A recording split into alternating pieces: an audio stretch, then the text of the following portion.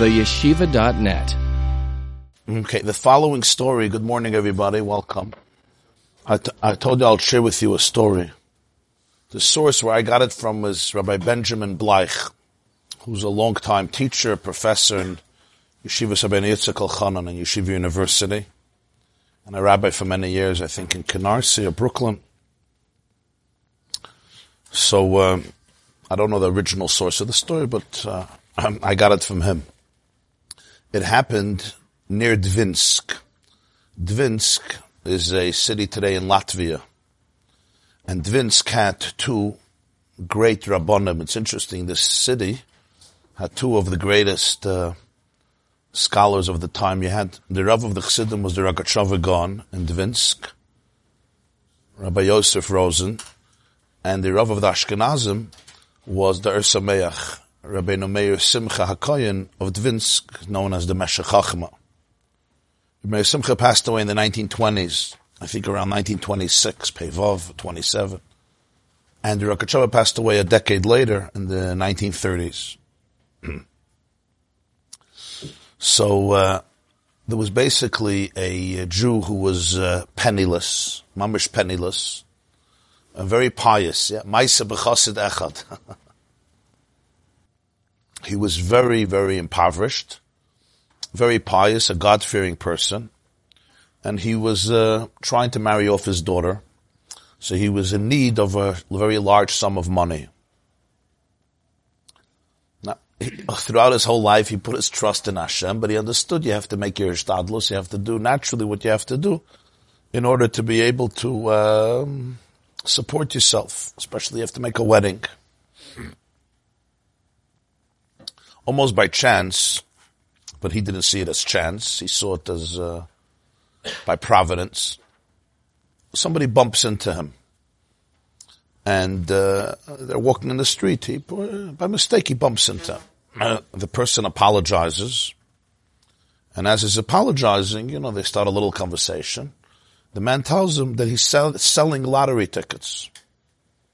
They had a lottery, and he's selling tickets. So he said maybe the reason why we bumped into each other was for a purpose. The cost of a ticket is nothing. It's insignificant. It's minor. And if he wins, the possible gain would solve all of this fine Jew's problems. No. So the last money, the last ruble he had, he spent it. He bought the ticket. He went home. And then he went to daven for a miracle that he wins. Not far away from the house of this Jew, there was another Jew who, let's put it nicely, he was the exact opposite of the first Jew. He was what you would call in Yiddish the Stadtganev. You know what a Stadtganev is? They still have it. A Stadtganev, he was unscrupulous, immoral, unethical.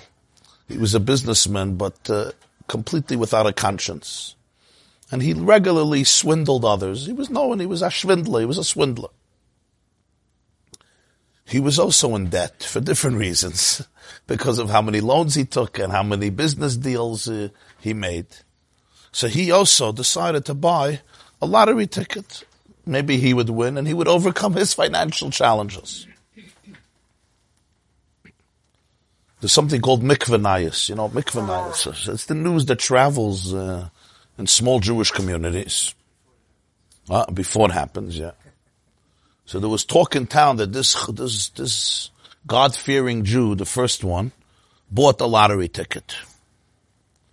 So the Ganev, a Ganev he was, but he was a Jewish Ganev. So he had an idea. He said, since God would probably want to give the lottery to the first Jew more than to him, because the first man is a Yirei Shamayim. So he thought to himself, he's going to slip into the house of the other Jew, steal his ticket, exchange the tickets, because if anybody's going to win, it'll probably be him. This is what the Ganev thought. So he'll have more chances. It's like the Gemara says in Brachas, Ganva pumachtarte rachmana karye. A Ganev, before he goes into your basement, he davens to Hashem. He says, please help me. It's the paradox of the thief, He's turning to God, and he even makes resolutions. He'll give 50% for tzedakah, with a 60% for tzedakah. So this is what he's thinking. This man is a Yirei Shamayim. God will help him, not me. So let me go get the ticket. So what happens? He does it. Decides to substitute the ticket and get the one of the righteous Jew, of the pious Jew. No, you could probably guess what happened. The day of the Geirel came, and the pious Jew was actually stunned to learn that the Rebbeinu Shalom answered his prayers. His ticket, let's put it this way, the ticket he thought was his, was the winning one, and the Ganev was devastated. He was devastated. He, by his own work, literally jeopardized himself from a gewaldige sum of money. If he would have only held on to his ticket, it was the winning number. He gave it away, and that was the ticket that won. And the ticket that he had, which was from the other Jew, actually lost. Okay, so you would think that he would tell himself, it's not so good to steal always. Now the next part of the story is hard to believe.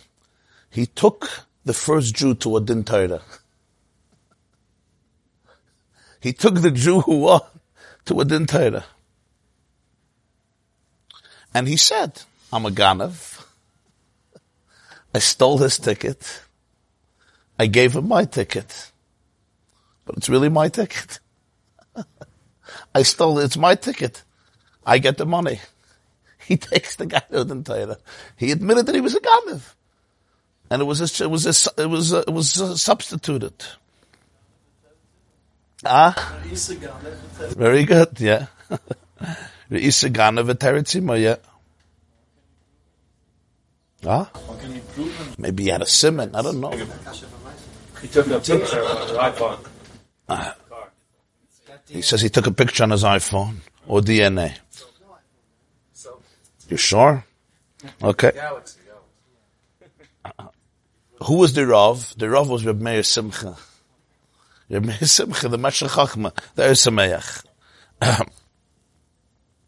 And he listened to the two sides. He says it's his ticket. And a ganze pilpul he had. Gneva is not koine, you need yiyush. A ganze, he did a whole pilpul. He prepared himself that it's still his.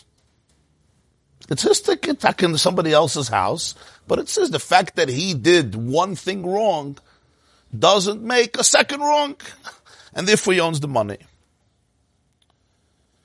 So the Meir Simcha listened to the two sides. What's the other side? I have a ticket, I won. I didn't know any story. This is my ticket, I won. He didn't even know what happened.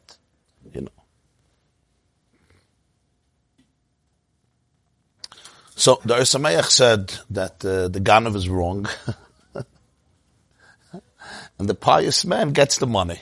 It's not fair. It's my ticket.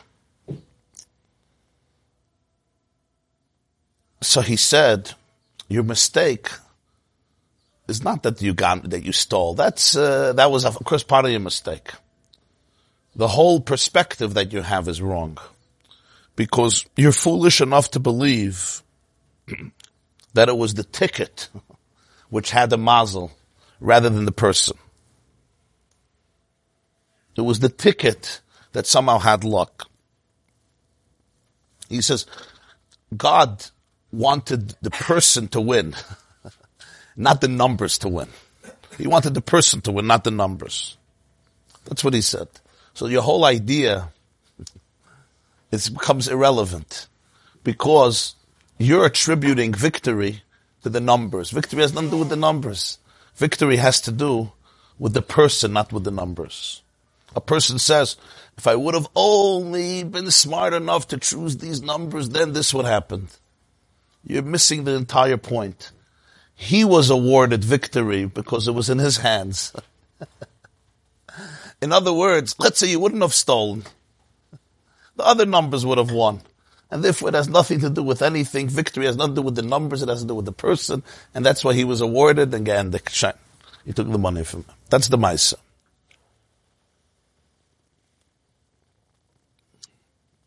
But now I'll tell you another experience I had myself, that I think brings out a lot of, it brings out a certain point. Many years ago for Pesach, I was a bocher, I wasn't married. It was in 1990, I think 1998. Tov Nun Ches, I think. I was invited to go to Pesach, for Pesach to Japan. From all places to Japan. Community called Kobe. Kobe, Japan. Sometime earlier there was a big earthquake there. And Kobe has a Jewish community, a beautiful shul. They didn't have any rabbi or spiritual leadership. So they were looking for rabbinical students to come and help them do Pesach there. Run Sdarim and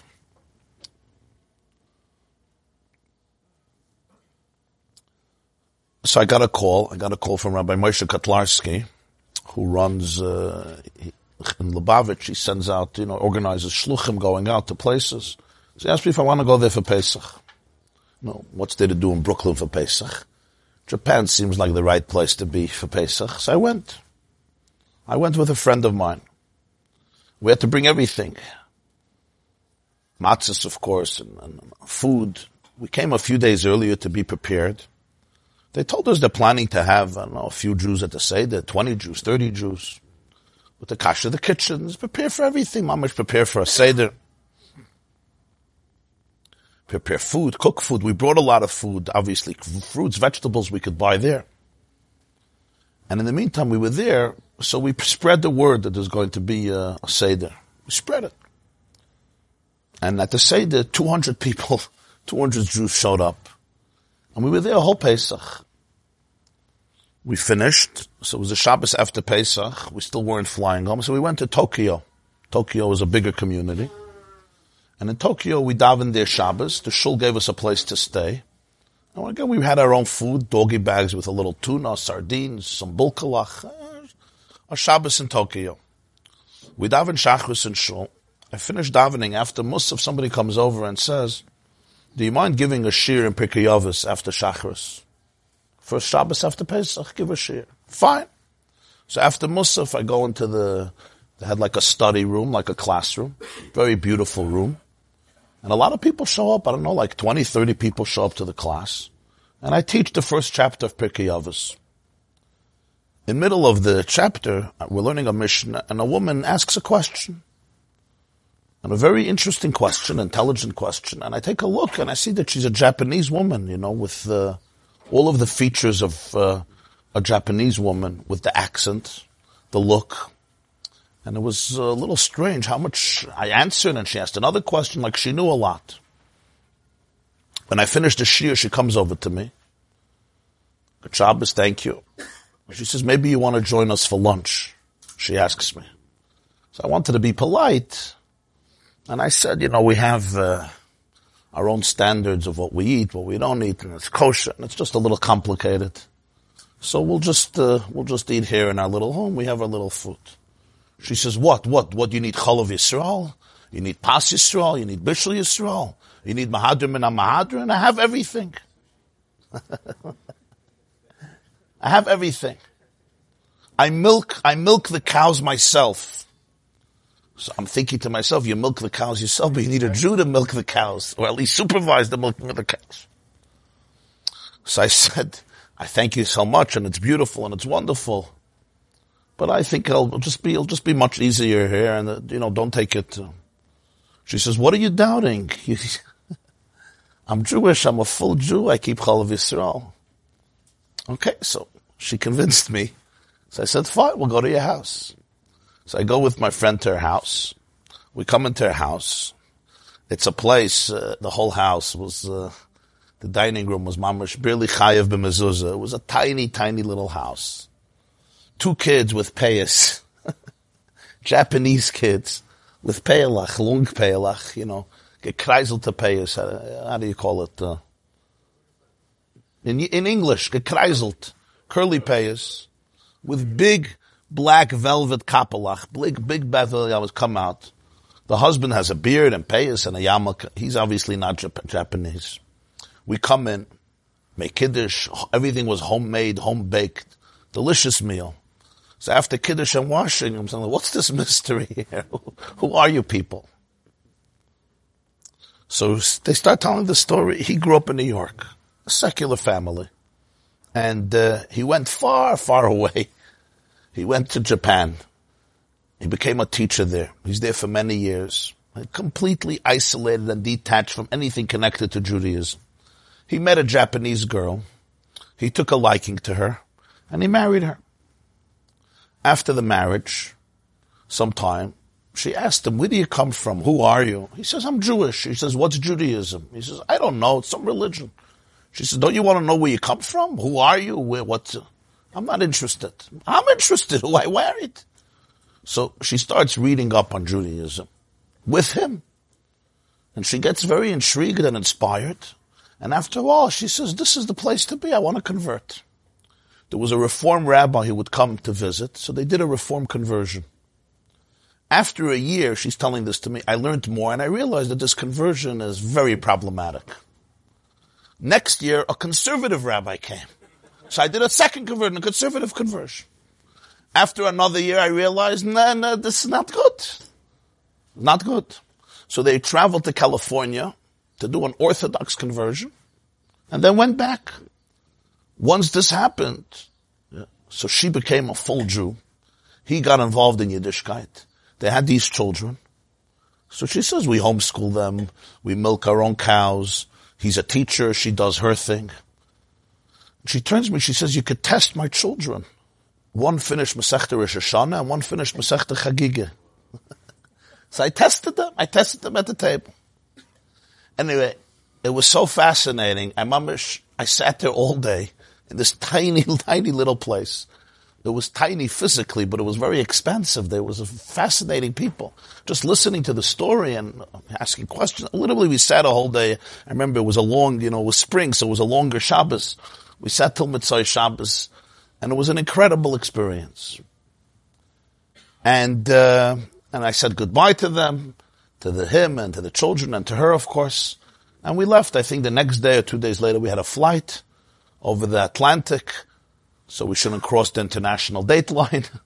It took 30, 40 hours. And we got back to New York. I still remember there was no kosher food for the way back. So, because of Svira, Shavuos, Svira. If you remember the Shavuos Shir 2 years ago with the international date line. So, I still remember there was no kosher food on the way back. That I remember. That's why I'm so slim. And dos. I jotted down notes for myself of the experience, because it was a very moving experience. Years passed, and life moves on. My father, Olav Shalom, had a Yiddish newspaper. It's called the Allgemeine Journal, that he founded in 1972, when the Day Morning Journal, which was a daily Yiddish, closed down one day. The Yiddish newspapers were very powerful, but then they died one after another because the population was shrinking, and the new generation was reading English. The larger Yiddish-speaking world. It was a very big world, but already the 60s and the 70s it became weaker and weaker. So he had his weekly newspaper that he published and he edited for many years. And he had a writer, his name was Dr. Hillel Zeidman. Dr. Hillel Zeidman was one of these big Yiddishist writers, yet from Warsaw. It was a unique genre of Yiddishist. And he passed away in the late 90s. He had a column that was called the Sedra from the Vach. It was like immortal, one of these immortal columns. He used to write on the Sedra in Yiddish, page 5. And there was another person who, so afterwards, it was empty, so my father asked me if I would write a weekly column in Yiddish on the Parsha. I said, fine. So I used to write every week a column in Yiddish on the Parsha that I would prepare, and it was always based on the Parsha, an idea, whatever. I developed it. I remember it was one week, closing day in newspapers, deadlines are very critical. So my father calls me, it was Wednesday morning, and he had to go to press, and he said, I didn't get an article from you. I have this big hole on page 5. I said, it was Shavuos, it was right after Shavuos. I didn't have time to write. He said, you think within an hour you could, I said, I can't write an article in an hour. It takes many hours to write. It could take a day, 2 days, 3 days in editing, and it's not easy. Writing is an art. He says, what am I supposed to do? Maybe you could find something. I said, let me look, maybe I have something. So I'm looking at the computer, and then something pops in. Maybe that story from Japan.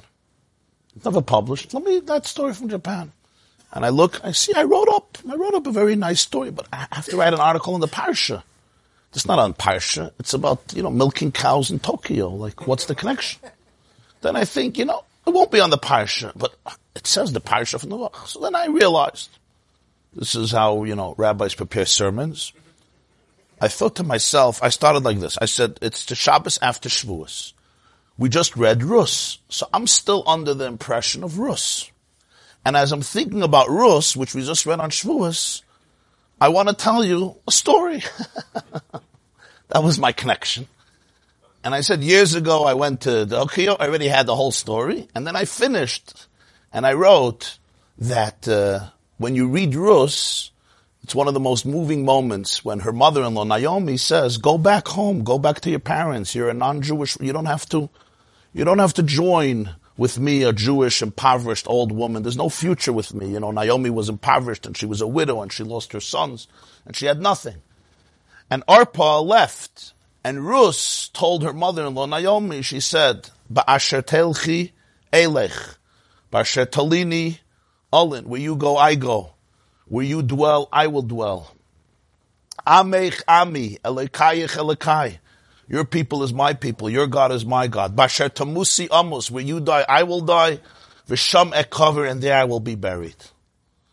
And Rus follows her mother-in-law, and of course she becomes the mother, the grandmother, the mother of Ovid, the father of Yishai, the father of David, and the mother of Jewish royalty. And I said, when you read these stories, they seem like stories of thousands of years ago. But in Japan, I had the privilege of meeting another Rus who left everything and declared, Amech ami elekayich elekai, where you go, I go, where you dwell, I dwell. And it's a source of inspiration for me and I think for all of us. Shai. I had an article, I just had to do a beginning and end. I submitted it, I made a connection with Shavuos, Parsha, Rus. Good. I sent it, it was printed. That Shabbos, I still remember, my parents hosted a Sheva Brachas for a relative. So I went to the Sheva Brachas. A fellow, I just remember, comes over to my father, Olav Shalom, and he says, I didn't know that you're so into nepotism. Everything is nepotism. What happened to journalistic integrity? Nepotism means when everything, it's just about family. Like there's a position, it's all family. You don't look about anything else. In other words, you don't give the position to somebody who deserves it. You give it. He tells my father, did you see how ridiculous your son's in front of me? Your son's article was this week? It says the Parsha of the week. We read it in order to get an insight on the Parsha. Instead, he's telling me about his trips to Japan. What in the world is the Parsha? So he made this weird connection with Rus that was superimposed. That article belonged in the garbage. It didn't belong to be printed in this column. That's not journalism. He started to thus. Fake news, yeah. Very good. Before there was fake news. So my father listened to him. And said, he had a real Russian accent. It's a very interesting article. I don't know what your problem is. He says, yeah, you're biased. It's your son. But if it would have been anybody else, you would have looked at it and said, this is the Parsha of the week. This has nothing with the Parsha of the week. And then he looks at me and says, I expect from you much better. Shine. He finished. He went on and on.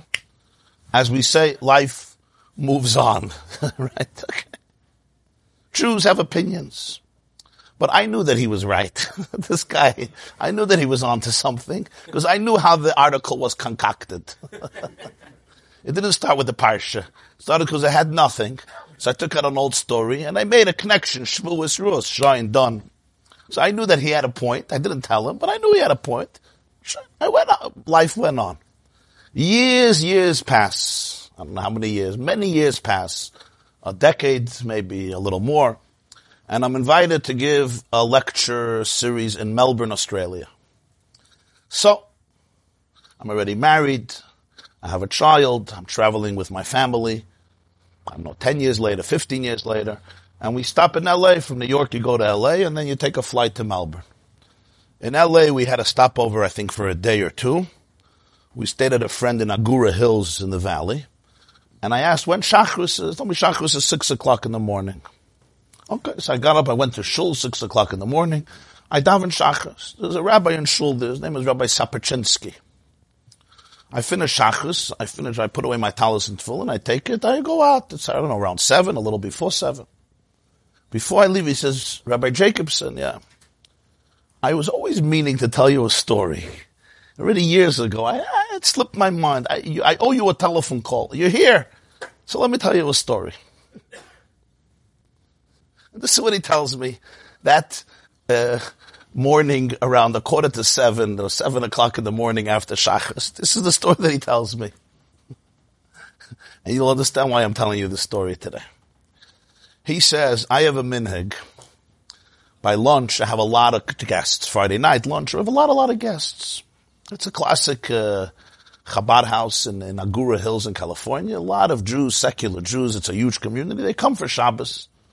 And you know, most of the work of Kiruv happens during Shabbos meals because of the ambiance, the atmosphere, and of course the good food. Gefilte fish, the cholent, the songs, the zmiris, whatever. I have a lot of guests always. And I need to say something. So what I try to usually do is, I'm a subscriber to your father's newspaper. And I like your column. And hopefully it comes Friday. I read it. And at one of the meals, I usually give over your vart because it's a beautiful vart. Sometimes the problem is that the newspaper doesn't come on Friday, and then I'm stuck. I have to find my own vartlach, and it's not good. But I always pray that it should come on Friday, and I have my vart. He says, some years ago, a family moved here from Japan, he tells me. Some years ago. And I invite them for lunch. They're sitting. Their kids went to play, or they were somewhere else for Shabbos by friends. So it was me, my wife, and the husband and the wife sitting at the table. The wife turns to me and says, I gave everything away for Judaism.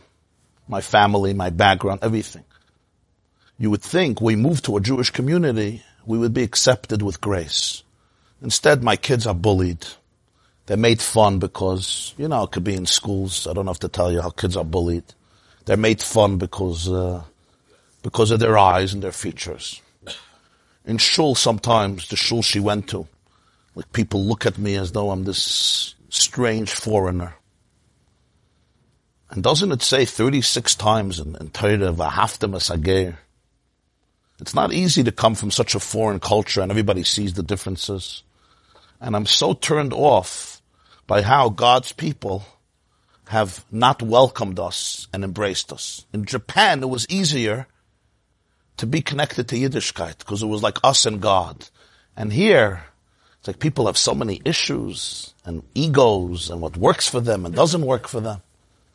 And they say, abgerät von Herzen.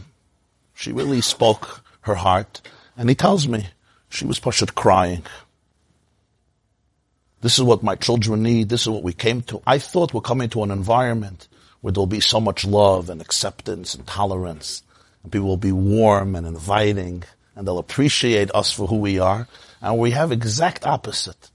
And I don't even know if there's one person who can appreciate us. And it seems like this whole religion, somehow you lost something in the process. It became full of toxicity and politics and tribalism and selfishness and racism. And there's so much bigotry. And it's everything against of what I learned in Torah. Rabbi Saperchinsky tells me, she's mamish crying. Her heart is torn. And I'm listening. What can I do? We finish the fish. And that's usually when I say my Dvar Torah. But the newspaper didn't come on Friday. And I want to share something, and I want to share something inspiring and moving. So I decide I'm going to go to the mailbox and see, maybe the mazel, it came today. Maybe the paper came today. So I excuse myself after the fish, and I go out, and the paper is there, the Allgemeine Journal is there. So usually I read it before, but I didn't have a chance. So I bring the paper to the table, and I say, usually there's a guy here. Yeah, he writes a good essay, and he has good insights. It's in Yiddish. I'm going to read it, and I'm going to translate. He says, okay. I open the newspaper, page 5, and I start reading. We're coming from Shavuos. We all read Rus, the story of Rus. I want to tell you a story that I experienced in Japan when I went. And I'm reading the story. It's this couple. And I wrote the story in detail. The Chalav Yisrael with the kids, with the payas, with the yarmulke, with the Pirkei Avos, what the house looked like. I wrote what she served, what she baked. In details. The whole thing. And then at the end, he continues reading about Rus. That Rus left everything. And she said, my people are your people, my God is your God. Where you go, I go. Her mother-in-law said, this is not a wise decision. You come from a nice house. But Rus said, for truth, I give away everything.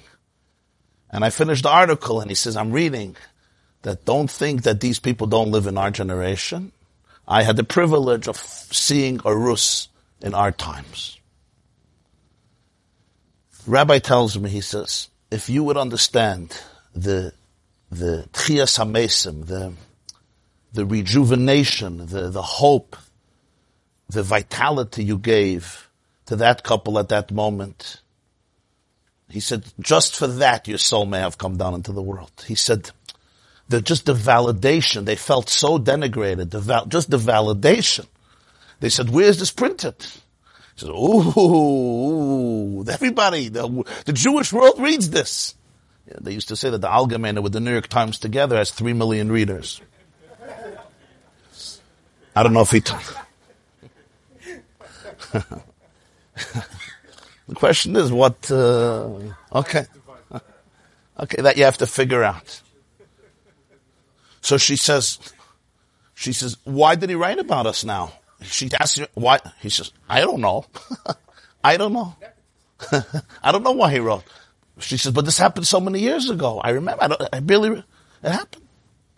Who reads this? The whole Jewish world reads this. At least thousands and thousands of Jews read it. It actually had a pretty big readership then. A lot of Jews read this. Tens of thousands of people are going to see this. She started to cry, but this was different tears of joy. So he turns to me, he says, Rabbi Jacobson, I don't know how you knew that Shabbos. What in the world went into your mind? How did you know that Shabbos to write the story? But I just wanted to tell you that this is what happened. And I meant to call you because you deserved it. But it slipped my mind, life went on. I see you now, years later. I'm telling you the story. As he's telling me the story, I had a flashback to my father calling me and say, I have this missing piece. And I say, I don't have what to do. Forget this. He says, no, find something. And I find something. I do this superficial patching. And then I remembered Shabbos, this guy screaming nepotism. This is garbage. And from his perspective, he was right. And then here I heard the other side of the story. And I think a lot of this has to do with one point. And that is, these things you can't plan. If I would have planned it, it would have been limited to my imagination. Which is fine, which is nice, that's how much of life happens, but it's a very limited experience. And therefore the results are also filtered and finite and restricted to expectation, plans, limitations, and so forth. The greatest opportunities in life, the greatest gifts in life, happen often in a space that is beyond consciousness. Because over there, the eye, the limited eye, doesn't mix in to encumber and obstruct the flow.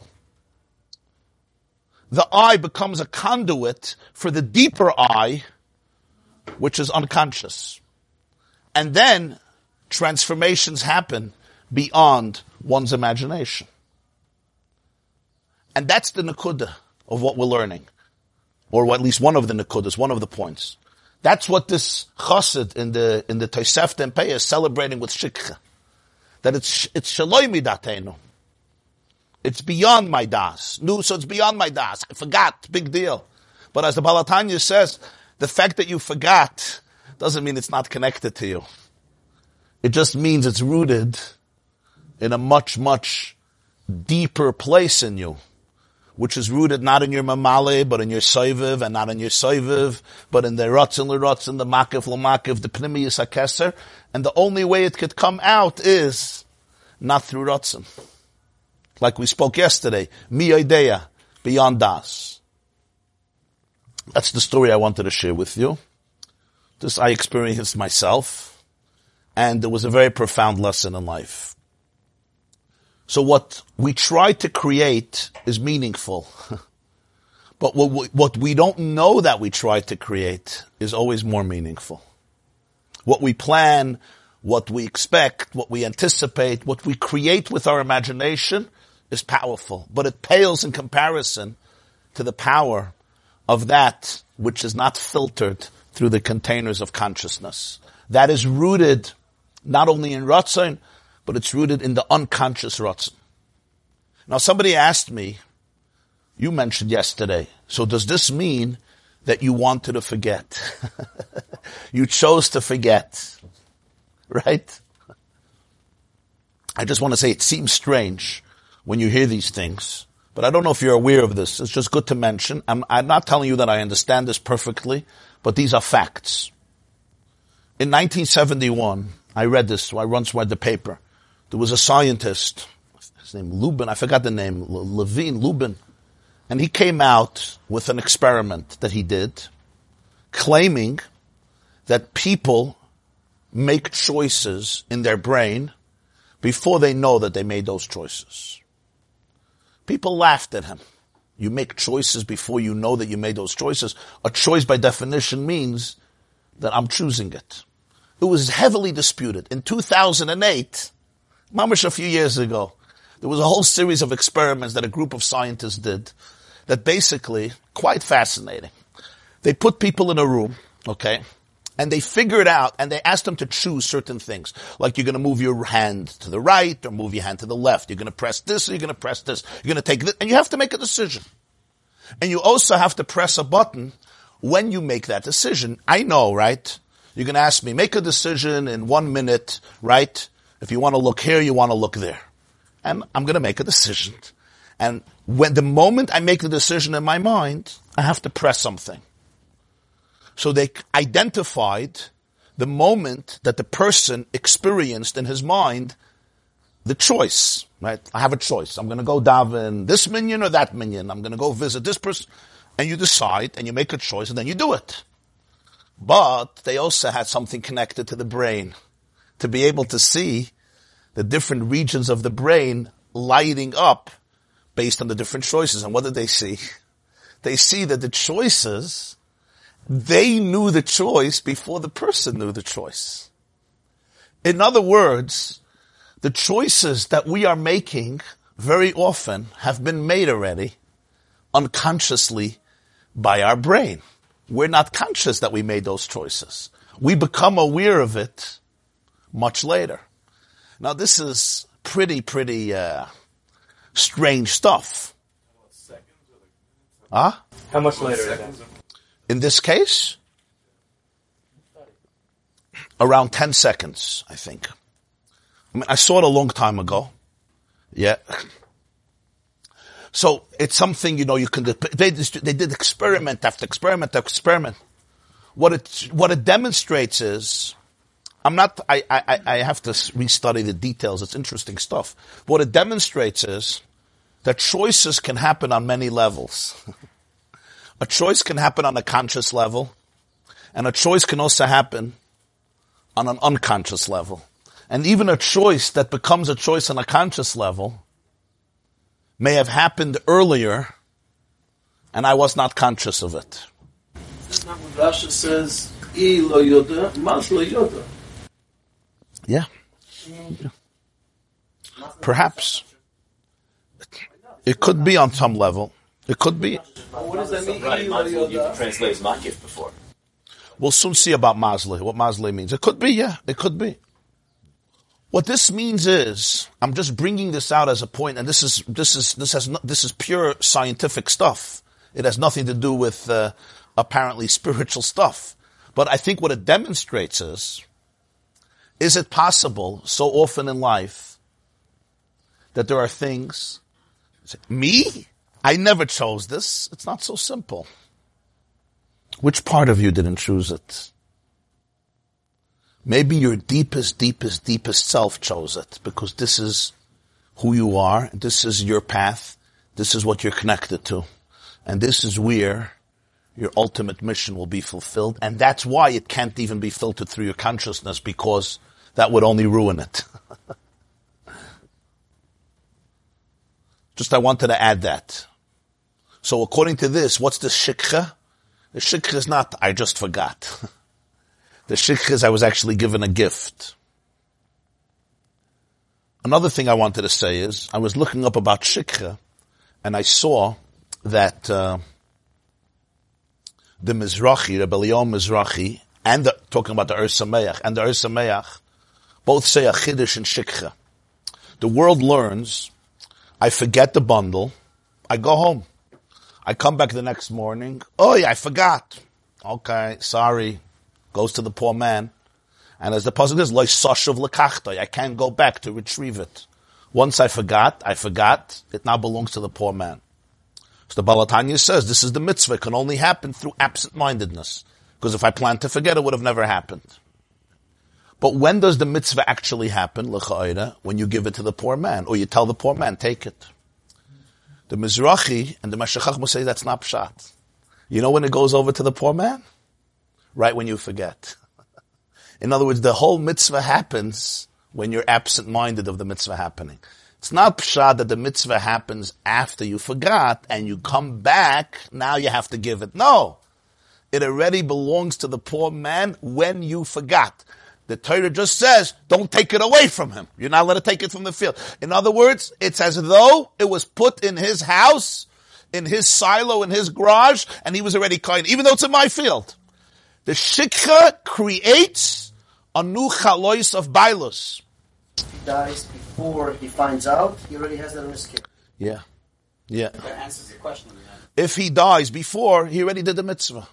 He already did the mitzvah. Because the mitzvah is not him giving it afterwards. It goes automatically, it goes into the domain legally of the poor man, or the poor men, because we don't yet know who's going to be zoichet. So it's not a hechsher mitzvah. It's not that the mitzvah can only be fulfilled through forgetting, which is also a powerful point. You can't fulfill it. But rather, the whole mitzvah is fulfilled when you're unaware of it. When you become aware of it, it's just like, okay, nice. And now the Torah says, Le'sashuv lekachtai. And this is a whole new, it's a new depth in the inyan. The whole mitzvah itself is happening when you don't know. But why? Because this mitzvah can only happen in a place that's beyond us. This mitzvah can only happen. Gavaldik Kavart. The Reb Mizrahi Taj, and he brings a great proof. What's the proof? On the pasuk, it says in Sifri, in Dvarim, it's in Kiseitse, Sifri says, what do you learn from this? The Sifri says, that if somebody is walking and they lose money, and they're upset. The wallet falls out, it had $100 bill, and a poor man takes it and uses it. So the Sifri says, you will makayim mitzvah staka. Where do we learn this from? We learn it from shikha. You will makayim mitzvah staka. I wasn't interested. It was unconscious. Certainly if I wanted to give tzedakah, I was makayim tzedakah, but here I didn't want to give tzedakah. I'm actually upset that I lost it. The Sifri says, doesn't matter. You lost it, and it went to the poor man. That's tzedakah. I wasn't conscious, so it wasn't conscious. What's the, we say two things. Doesn't need to come on the mikveh and tzedakah. Because the tzedakah, the Ani got it. And mikveh, Yeah. So what's the raya? No, so over there, not kavana means that there's no, you don't need, the lishma is not so negeya. I know that I'm going to the mikveh. Hopefully. An unconscious person who goes to the mikveh, we know the results. I mean, it's not so good to be under the water, yeah. But the word is, it's not negeya the lishma. In other words, so the Mizrahi says, what's the raya from the Sifri, from Shikha? Gavaldik word. By Shikha, I find out tomorrow that I forgot it. That's why it's tzedakah. Because I wanted the poor man to get it. Because I want to do Shikha. Here, I don't want you to get my wallet. What's the raya? So he says, from here you could see that what's Pshat Shikha? That it goes to the poor man when there was Shikha. There's already a din of kinyan, and therefore a kiyum of tzedakah.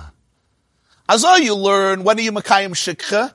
Tomorrow, when you realize, and you're like, okay, I'm not taking it. He says, no, then there wouldn't be a proof that if you lose your money and somebody picks it up, it's tzedakah. You understand? Huh? It's a pretty good raya. So from here you learn that what? When are you Makayim Shikha? When you're still in a state of forgetfulness. You already did the mitzvah. Here's a good proof. That tzedakah doesn't always need my conscious awareness. B'meila, when it comes to regular tzedakah is not shikha. Regular tzedakah I give. But from shikha you learn that even if I drop the money and you find it, it's already a kiyum of tzedakah. Because if you were tight shikha, that the mitzvah is only later, then the sifri would be a wrong comparison. It's a tired of art. It gives a whole new depth in the inyan of shikha. The Gemara says, for example, in Rosh Hashanah, that if somebody says, I'm giving this seller for tzedakah, al menas sheyichye bni. He wants his child to have a recovery. Or he wants olam haba. So the Gemara says, Harei zet tzadik gomer. He's a tzadik gomer. Over there, the pshat is shaloi l'shma. In other words, I know that I'm doing it. I want to do it. But I have ulterior motives. The Gemara says, it's fine. I don't care. I don't care your ulterior motives. Give tzedakah reis at tzaddik gomer. The question is, what does it mean tzaddik gomer? Like you're a complete tzaddik for doing that. The Vilna Gaon says that the Gemara said tzaddik gimel. Harei zet tzedakah gemura. And the printer didn't figure it out, so he made tzaddik gomer. He says, why would you be a tzaddik gomer? It's a good thing. He says, it's a tzaddik gimel. It's a good tzedakah gemura. There's a chiddush word from the Lisker, Reb Hershel Lisker, Ach Pri Tvua. It says, He was the Rebbe of Reb Shayel Kistir. Yeah. Reb Shayel was a Talmud of his. Reb Hershel Lisker, from Lisk. It's in Hungary. And he has a sefer called Ach Pri Tvua. So he says, it's a deep insight. He says tzaddik gomer is literally, he's a tzaddik gomer. He comes to a person and he gives him tzedakah. So the hardest thing in tzedakah is, it's hard to take money from people. It's not easy. There's an element of shame. You know, the good fundraisers are those who manage to get rid of the shame. You know? You hear no. I once asked a big fundraiser, how do you do it? And he says, every no just means I'm getting closer to the yes. That's fine. He says, we have statistics. This is what he told me. 1 in 20 say yes. 19 say no. He says, every no just means I'm getting to the 20. It's fine. No, I actually like the no, because it's the stepping stone. Statistically, I'm getting closer to the yes. No, if you have that perspective, you're a good fundraiser. So this element of shame is very difficult. So somebody gives a seller to somebody he gives $1,000 to a poor man. The guy's feeling very uncomfortable. So the Gemara says, Al manas shani ben olam haba, al manas sheyichye bni. It's not those words. What he's telling the person is, no. You're doing me the favor. You're doing me the favor. I need something. By giving you, you're giving and I'm taking. In other words, you're giving tzedakah in a way where you make the person feel that you are the recipient and he is the giver. You're giving me a gift. This is Harei zet tzaddik gomer. That's the way to do it. That's the part. You understand? You make him feel, I'm not giving you and you're the Nebuch and I'm the big philanthropist with the plaques all over the place. You gave me the opportunity. Harei zet tzaddik gomer. But this is all you're giving consciously with different incentives. The chiddush here is, I lose the money. And it's still a mitzvah of tzedakah. We learn this from shikha. But it's not like shikha. Because shikha, the whole mitzvah is only through forgetfulness. Tzedakah, the whole mitzvah is not through forgetting. If it happened unconsciously, it's still a mitzvah. Shikha, the mitzvah happens unconsciously. So that's why the Baal HaTanya says that this mitzvah is rooted, kevayachal, in a deeper place in Hashem's ratzon. Not in the ratzon that is revealed and articulated in the world of consciousness. It's the ratzon that is completely infinite and transcendent in the root of Hashem himself. And the way it translates in a person, every mitzvah I fulfill with ratzon. I want to put on tefillin. I want to give tzedakah. I want to learn Torah. I want to daven. I want to do a favor to a person. I want to educate my child. I want to be there for somebody. I want to. Ratzon, soivev. I want to. But then, there's that mitzvah that's rooted in Hashem's ratzon, that is rooted in his essence. So how does it translate in me? Not I want. The moment is I want, it's already not that mitzvah. It wants me.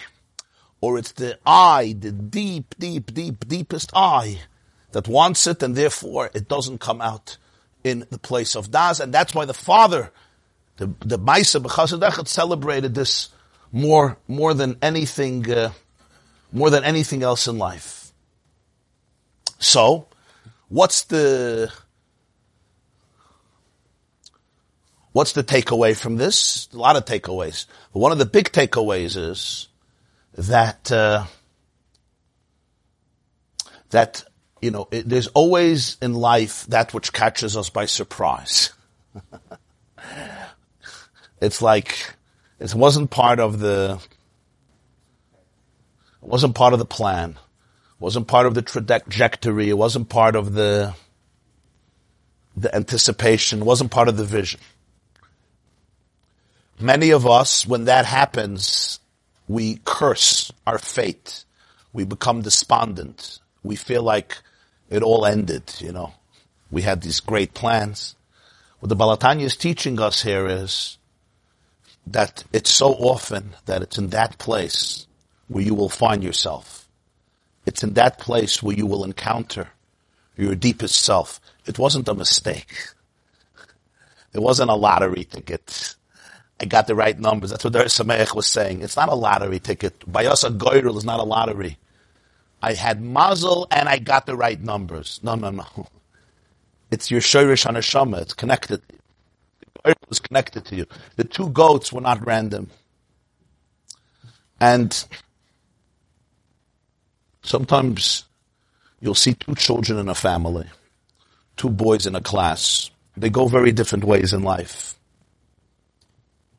One ends up in Kodesh HaKadoshim.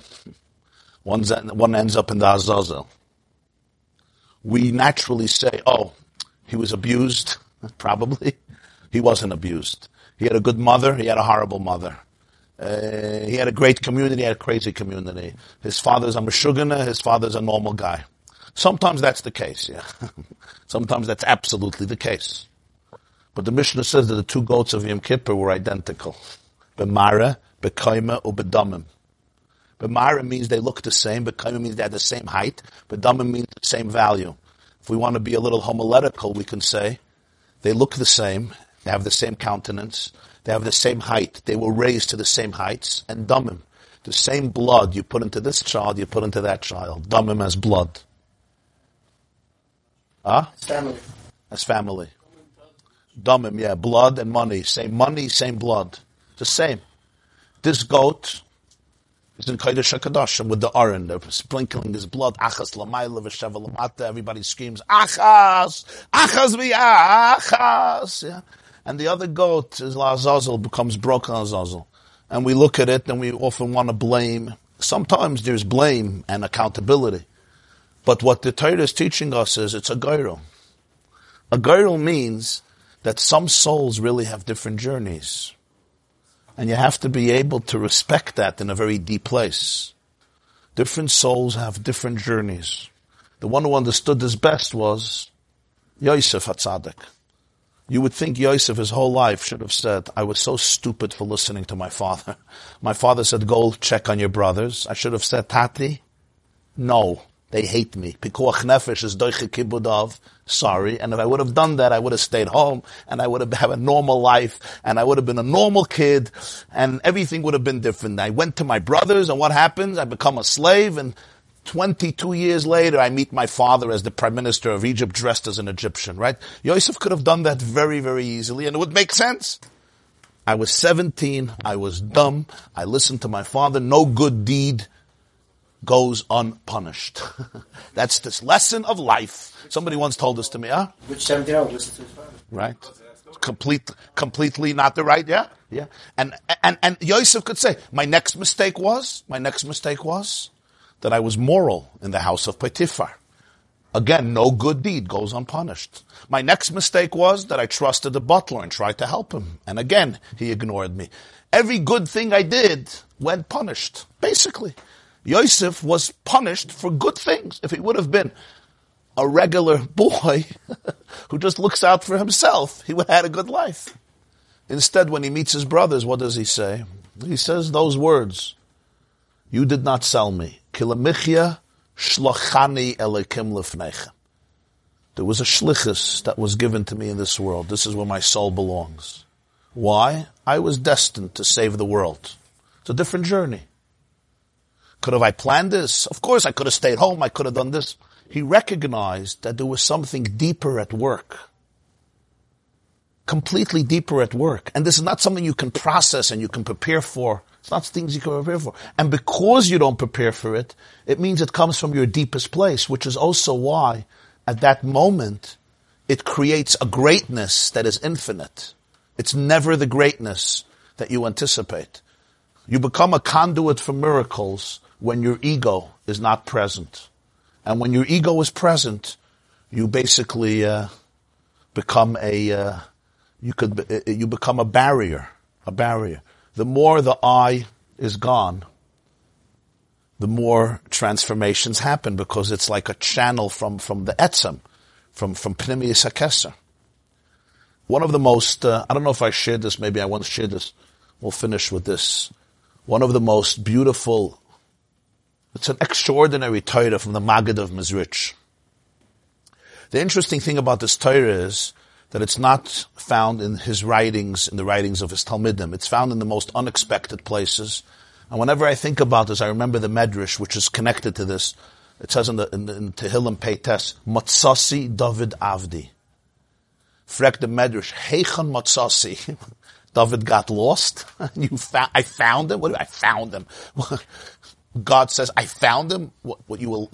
He was lost. So you know what the Medrash says. Heichan Matzasiv Bisdoim. I found him in Zdoim. Basically, Lot and his daughters lived in Zdoim. That's not where Mashiach is supposed to be. Mashiach darf sein in Bnei Brak, in Lakewood, Efshe Meir Sharim, yeah? Efshe Monsey, in Borough Park, Efshe Phila Crown Heights. Yeah, I understand, Ir HaTorah, Ir HaYira, but in Zdoim, you don't go to Zdoim for Mashiach. Matzasi is unexpected, right? So the point is, greatness you will find in the least expected places. Why? Because the greatest light always comes in the places where there's no conscious experience of it. Because if there would be a conscious experience of it, it wouldn't be that light of redemption. As we spoke about, the light of Mashiach is the light of infinity. It has to come behesach hadas. So this Torah, Stam, I'm just making this interesting connection. I don't know if it's authentic, but I think it's interesting. There was a man named Shlomo Maimon. Shlomo Maimon was a tragic figure, a Russian Jew, a philosopher. He went to Germany. He was what's called a real apikoros, a real heretic. He became a friend of Moshe Mendelssohn. He got into a depression. He became an alcoholic. Shlomo Maimon, That was his last name. He died from depression, from alcoholism. He's a brilliant man. He wrote a book on Moreh Nevuchim. And he hated religious Jewry. He hated most Chassidim. 1700s. And he went for a Shabbos to the Maggid of Mezrich. And he has a diary of it, and it's maybe one of the only diaries we have from a Shabbos by the Maggid. That's all the way back. And you can trust it, because he had nothing nice to say about them. So when he says something nice, you can trust it, you know? He's really objective.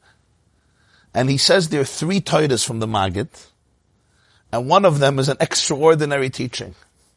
And the teaching is, the Pasuk says that Elisha Hanavi was in a state of melancholy. Today you would call it depression. I don't know if that's the right word, but he was in a state of very, very deep sadness. 2 reasons. Eliyahu Hanavi was taken, his Rebbe. And number 2, the king, Yehoram, was entrenched in idol worship. And it bothered Elisha to the core. And he was very, very angry. The king came to consult with him about something. And he couldn't experience Nevuah because he was in such a depressed state. And Chazal say that the Shekhinah never dwells in people when they're depressed and sad. You have to be happy. Simcha. So Elisha said, I can't tell you anything because I'm closed, I'm plugged. You know, when you're angry, you're plugged. There's nothing going on. You're just like a zombie. An angry, hot-tempered zombie. So they said to Elisha, what should we do? So he said, Chuli menagen. Bring me a menagen, bring me a singer, a musician. V'hoya kenagen hamenagen, v'tehi alav yad Hashem. Literally it means, v'hoya kenagen hamenagen. When the menagen started to sing, so the hand of God dwelled on him. The Shekhinah came back. So the Maggid of Mezrich asked, what's vayihi kenagen hamenagen? It should have said, Vayihi kasha nigen, kasha hischila nagen, vayihi kasha, what did I say? Vayihi kenagen hamenagen. So the Maggid said, it's not enough to sing. The menagen has to become a nagen. Nagen is the noun of nigun. Menagen is the singer. When the menagen becomes a nagen, when he becomes the song, V'tehi alav yad Hashem. Meaning, as long as I'm singing and I am singing, then the I is a barrier between me and the music. When the menagen becomes the nigun, there's no self-consciousness anymore. The I is not here anymore. I melt into the nigun. I become the nigun itself. You become like the musical instrument or the nigun itself. Then V'tehi alav yad Hashem. Because you become a conduit. So in this sense, consciousness, we celebrate. But on one level, consciousness is also the great barrier of an ultimate experience. That's the uniqueness of the mitzvah of shikha, which is shaloi midatenu. That which is born beyond consciousness is rooted in the deepest places of reality and in my deepest places of reality. And therefore, the fact that the I doesn't process it and doesn't anticipate it is only because it's much greater. And when that happens, even in a person's own avodah, and the I gives room to the real I, to the ultimate I, then V'tehi alav yad Hashem. Then I become a conduit for God to come through. Which is why I am certain that if I would have planned the article, it would have been Rabbi YY making a very nice plan, which is fine. But miracles can only happen when the ego is not present, when you become a conduit for the divine. How can the I not be present? Well, this happens in life. It's completely not planned, not anticipated. I'm doing my own thing. I was actually frustrated with myself. In other words, I was actually upset at myself because I felt that I failed. And paradoxically, in that process, greatness happens because the ego is out of the way. Okay. So I should appreciate mistakes. It's not really a mistake. There's a word from the Radziner Rebbe. Okay, this is very sensitive. You have to, all these things, they can be misconstrued. But the Radziner writes, the Radziner Rebbe, it's very, very sensitive. I'm just saying, you have to always be sensitive. He says the ultimate tshuva, a person, it's fine, I'm just answering Reb Nuchem's question. He says the ultimate tshuva is when you realize that you don't have to do tshuva. But the only way you can come to that is if you do tshuva. You understand? The ultimate tshuva, the ultimate closeness to God is when I realize that I don't have to do tshuva. But the only way I could get there is when I do real tshuva. And that's really what the Gemara means in Yuma Daf Peivav. Rish Lakish says that ultimate tshuva me'ava, zdoinais, nasa like kazachias. It's mamish a Gemara. What does that mean? It means when I do ultimate tshuva, the sin became a mitzvah. So I don't have to do tshuva. The sin was a mitzvah. But the only way that can happen is if I do tshuva. Huh? Yeah. The Baditcheva says, noisei avoin. He lifts up the sin to himself, so it becomes a mitzvah. Noisei avoin, it's a moedah. He takes the sin, which is dirty, and he lifts it up to himself, so it becomes a mitzvah. Now, what does this mean? Okay, so we're not giving a shir right now on this, but the point here is, you're saying, celebrate your mistakes. When the mistake brings you where you have to go, it was never a mistake. It was maybe the best thing you ever did. But Malkum Shabali Tshuva, I'm the Ein Tzadikim Gemurim. Now, if I'm going to get up this morning and say, okay, so let me go sin, because it's really a mitzvah, then it's a joke. I'm lying to myself. If I care about God, He told me not to sin. A sin is an aveira, a sin is not a mitzvah, right? We always have to understand that. This is where the boundaries get blurred and people make mistakes. And sins become holy. Sins are not holy. Sins are unholy. They're bad. God said, don't do it, don't do it. When a person made the mistake and sinned and then does real tshuva out of love, Rish Lakish, who was the ultimate Baal Tshuva, says retroactively, your sin becomes... I once heard a word from the Lubavitcher Rebbe. He says, the Gemara says in Psachim, Davav, we learned it, that the source of Ein Muktam U'Ma'uche B'Torah comes from Pesach Sheni. Because Pesach Sheni is in Bahaloischa. And it happened on Yudalad Nisan. The opening of Bamidbar is Rosh Chodesh Iyar. So really, Pesach Sheni should have been in the beginning of Bamidbar, and Bamidbar should have been in Bahaloischa. So the Gemara says, Zoisei Meres, Amar of Papa, Zoisei Meres, Ein Muktam U'Ma'uche B'Torah. This teaches us that in Torah there's no before and after. So he says, why is Pesach Sheni the source of this principle?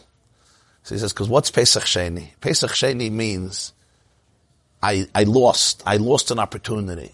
I became tamei and I lost it. And what is God telling you? You didn't lose it. There's a second chance. It says, from here you learn, Ein Muktam U'Ma'uche B'Torah. There's no such a thing in Torah before and after. You say, oi, this happened years ago and I lost the opportunity and now I'm an old man and it's all gone. No. Ein Muktam U'Ma'uche B'Torah. The power of tshuva is that it can rewrite the programs of the past. Retroactively, it goes back. So, Ein Muktam U'Ma'uche B'Torah, there's no before and after. That's the chiddush of Pesach Sheni, that's the chiddush of tshuva. You redefine the mistake. I once saw a story, I don't know if it's true, but the Vart I loved, that there was an IBM top manager who made a terrible strategic error, and he cost the company $10 million in losses.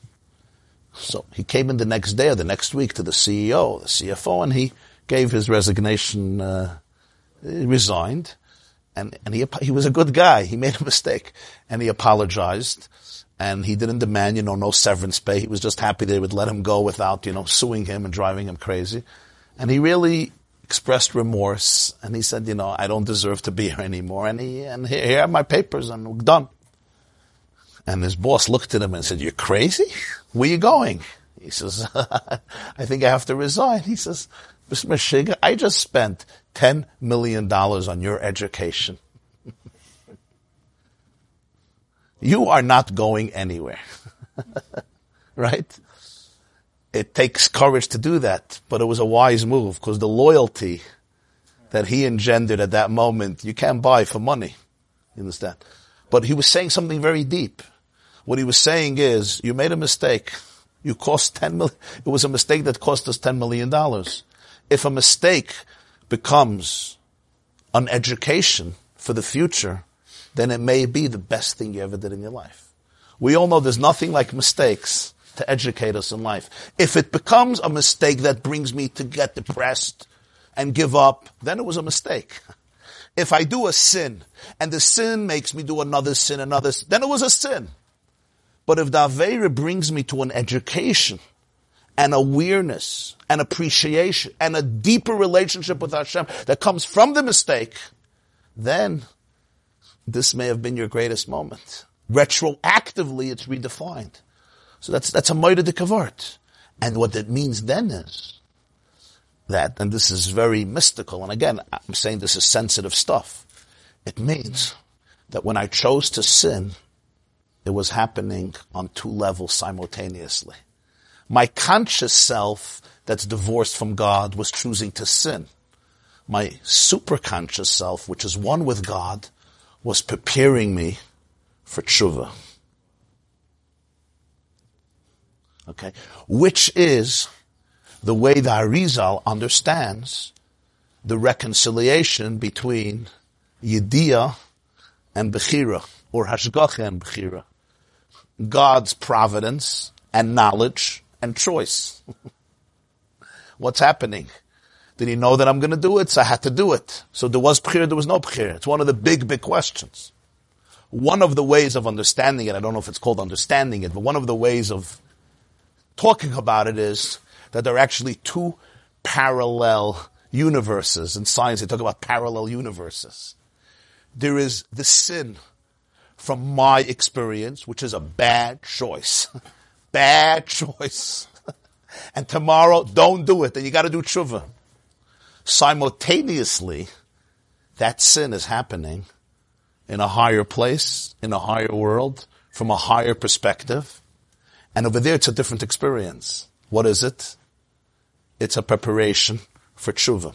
When I do tshuva out of love, the two parallel universes converge.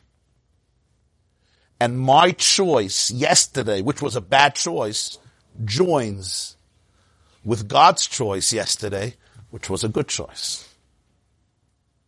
But this is not there to ease the burden of people and the guilt to say, oh, I smacked you in the face, I stole your lottery ticket, I backstabbed you, and I insulted you, plus I stole your house, but I was really getting very close to God.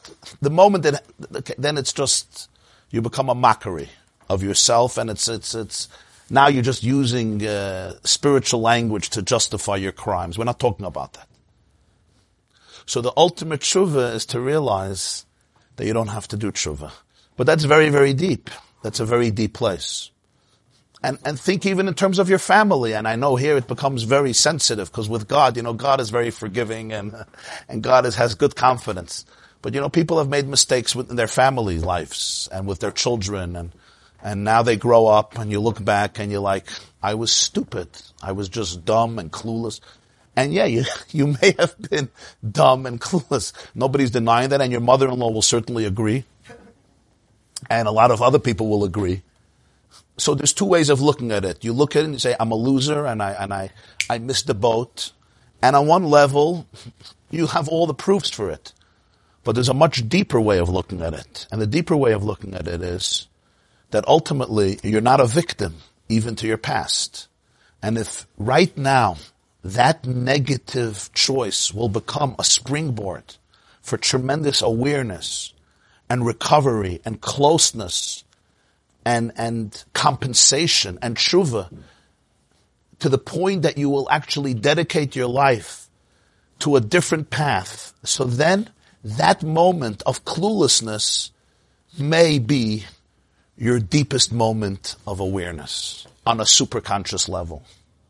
Okay, I think it's enough for one day, right? I was going to tell you two Rambans, but instead I have to divert because what you just said about...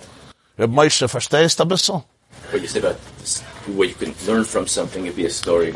I went to Columbia Medical School.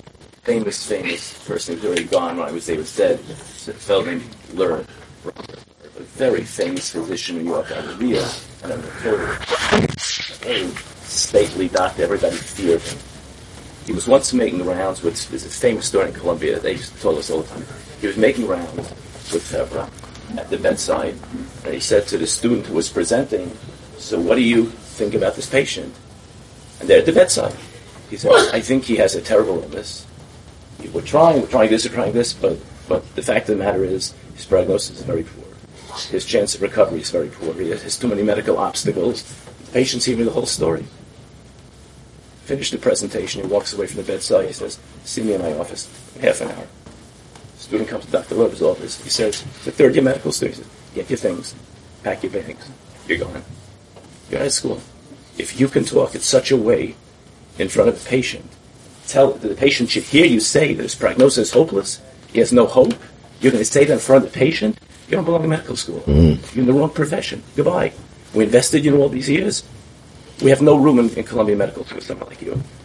Student is destroyed. He's destroyed. He heads out. He starts crying.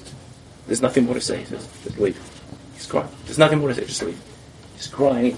Comes out to the elevator. He sees a friend. He says, you won't believe what just happened. I know what I'm going to do in my life. I just don't know what happened. Lerb comes out of his office.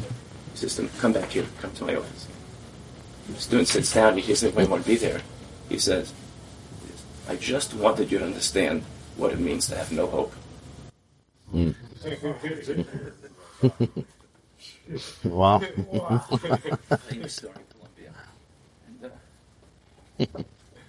Yeah. But you really touched two Rambans beferish. Ramban, on Yosef, Ramban says Yosef could have gone back. He had every reason to go back. He had every reason to go. He says, but his famous words, Hagzeros emes v'acharitzas sheker. That's mamish. Hagzera emes v'acharitzas sheker. Yeah, unbelievable. Nachmanides says the destiny that God wants is truth, and your creative manipulation is a lie. And the Ramban is not saying you shouldn't plan things. He was a doctor, he was a leader, he was an organized thinker. He was not an anarchist. But he's saying that there's a deeper journey. Yeah, it's a beautiful Ramban. Hagzeira emes v'hacharitzus sheker. You know what charitzus is? Charitzus is diligence and sharfkeit and impressive sharfkeit is called charitzus. You know, yeah. Gewaldig and Vayeshev, he says it. Right there, the other Ramban is an Achrim, by the Azazel, also we just said now, where he says, really, so if the whole point was to send this Gorel, this carbon to Samael, etc., so what do you need the Gorel for? He says the Gorel is because if the Kohen would just assign him to Azazel, you would think it was humankind that made this designation. Right. You have to have a Gorel, so you show is Hashem who made the decision that seems random, right. Which one was going to turn out to be Lazazel, which was Jesus. Yeah. You bring it back to the Kohen, so it should make sure it should have any Havamina. It was humankind that made the Gorel. The Gorel was absolutely done. Yeah. Same point. Sometimes you have to tell a person, you're powerful, but you're not so powerful. Don't take credit for every life that has been ruined. You know, it's not... Jewish mothers, sometimes they feel that they ruined everybody. You have power, but you're not God, you know. You don't have so much power. People have to go through their own journeys as well.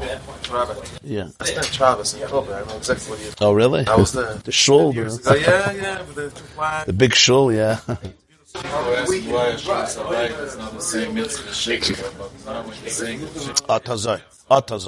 Hashavas Aveda is a whole different thing. Yeah, right. The Hashavas Aveda is only when you find it and you say, I want to return it. It's the exact opposite than Shikha. But Stam, even if we say that Shikha happens only later, it's still different than Hashavas Aveda. Because Hashavas Aveda, I could wake up in the morning and say, I really would love to do the mitzvah of Hashavas Aveda. It may happen, it may not happen. But I could want, it's not a guarantee. A person could say, I would love to do the mitzvah of Pidyon Haben. It's not up to me. You have to have a son who's a firstborn, right? And not a kohen. But I could want to, and Hashem may say, okay, I'll give you a son to Pidyon Haben. You understand? A lot of mitzvahs. Yeah? I want to do Shiluach HaKan. I want to do Hashavas Aved. I want to do Pidyon Haben. Yeah? I want to get married. But you still need other people's help. The girl got to agree. So there's always an element where I'm not the boss. I want to make a lot of money so I can give a lot of tzedakah. But I need to make a lot of money. That may happen, it may not happen. Chas v'shalom. By shikha, if I want to, it will never happen. So even on the more basic level, it's still very different. If I want to, it's a guarantee that not. Hashavas Aveda, I really want to Hashavas Aveda. You know what? I find a watch. I find a watch in a show. Great. I did Hashavas Aveda. Is it a guarantee? No. I want to do Pidyon Ben. I want to give my son a bris. I want to do a mitzvah. But if I have girls, I can't do that mitzvah. I need other things to help me do a mitzvah. A lot of mitzvahs are not dependent. Most mitzvahs, in fact, right? I need some assistance, which is not dependent. But the Ratzah in here either guarantees it or at least can be part of it. By shikha, if you want, you can't. In other words, it can only happen in a place where where this is beyond Ratzah. But what we explained today makes it much, much stronger. But I'm saying even without that, it still makes sense. Wasn't this chick successful in the story of Ruth? It was intentional. You have to remind me. Oh, I could do intentional shikha, but then it's just stucca. That's true, but then it's a different mitzvah. In other words, it's brought, Chazal bring that there were people, farmers, who would do intentional shikha. But it was basically the mitzvah of tzedakah. You understand? It's not the mitzvah of shikha. In other words, if I make believe that I forgot it, so you take it, you think it's shikha, but I knew it was just tzedakah, which is a mitzvah. But that's the mitzvah of tzedakah. The mitzvah of shikha is a unique mitzvah that requires to forget. And if I'm planning to forget, I can't forget. He was sleeping. Hashem prepared wine. Right. Right. That's another example. The wine was prepared. In other words, even what they did, which l'chayda was wrong, it was not l'chayda, it was incest. It was. I would never do it without the wine. He had to be drunk.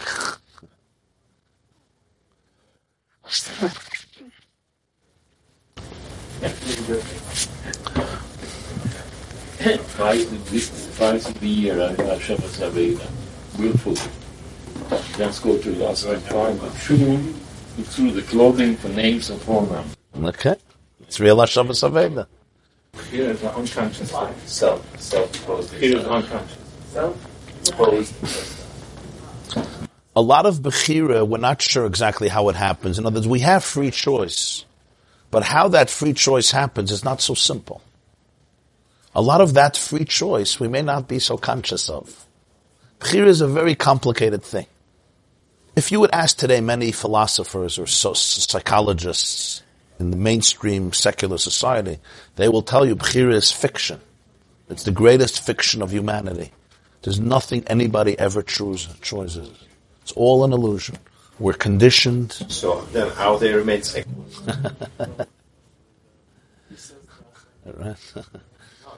In other words, it's very easy to say that. There's no choice whatsoever.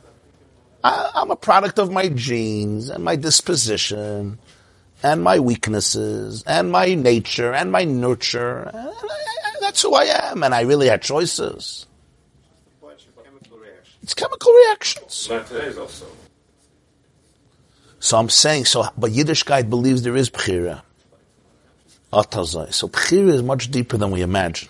Bechira doesn't always mean there's an apple and there's an orange and I chose and I really had free choice. Did I really have free choice? Why did you choose an apple and I chose an orange? The reason is because I like oranges. Do I have Bechira whether to like oranges? It happens to be It happens to be, I know that I like oranges more than apples. Vanilla ice cream and chocolate ice cream, I choose vanilla ice cream. You know why? Because I like vanilla ice cream. I don't like chocolate ice cream. My wife likes chocolate ice cream. You come into a couch store and you choose this couch, she chooses that couch because there's Bechira. So that why, there's an answer why that why, if you figure out, but it's just we don't know why. So that's what a lot of people argue. So when Yiddishkeit says there's Bechira, it needs explanation. It's not so simple to say this Bechira. This gives us a lot of insight into this. Because actually Bechira means that there are forces in us that choose. It may be that the deepest Bechira that we have is the Bechira we don't know about. That's the real Bechira. That's what the scientists tell you. Right, but it's, Why they call it Bechira? because you're really free. Because you're choosing it. In other words, the Bechira that I know about may not be Bechira. Probably not. I'm just a victim of who I am. You understand what I'm saying? Yeah. The Bechira that we call Bechira is usually not Bechira. It's a domino effect. It's a domino effect. Huh? See, the conscious Bechira, the real Bechira may be happening in a place that is beyond consciousness. And that's where Bechira is. That's where I choose. But how many people are in touch with that I? Could you ever be in touch with that I? And is it possible that when I'm in touch with it, it's not it anymore? Go backwards. So it means that there are truly, The first taste? there is truly no two universes. It's one universe. Huh? There are truly one Yeah, universe. yeah, Because yeah. It all happens actually from a place of oneness. Yeah. So Yeah. it doesn't have to converge. It's Yeah, actually and Bechira on that level means that I'm free just like God. It's the place where my I and Hashem's I are so close. Just as He's free, I'm also free. So my choice, my real choice is really free. But yet we use it for sometimes wrong path. Also. My ultimate choice comes from my relationship with God. And God is uninhibited, and God is not conditioned. He doesn't have a chemical makeup. And if there's a place in me, the Alter Rebbe writes in Likkutei Torah Emor, that Bechira comes from man's deepest relationship with God. Which is why Hashem will not take away Bechira, almost ever. Because that is ultimately where man's relationship with Hashem is on the deepest place. In the deepest place. The ability to choose. But because of that, the real choice that I make is a free choice. And it's a choice that God is making. Okay? Which is why the choice is expressed in two ways. Sometimes it's to do the right thing. And sometimes it's to do the wrong thing. But even the choice to do the wrong thing may really be a choice to do the right thing. As a hechsher mitzvah. So it's clear the right way to define it. Don't worry, I also don't know what I'm talking about. So don't feel bad. So it's clear the right way to define it. If that's the word that's used, it's probably the right word. It's probably the right word. Okay, you think we have Bechira now to start learning Gemara and finish this conversation? Rabbi Litzman says we have Bechira. Okay, so let's believe him. Isaac Bashevis Singer once said. The question is if it would be an Aveira. Isaac Bashevis Singer once said, we have to believe that we have free choice. We got no choice.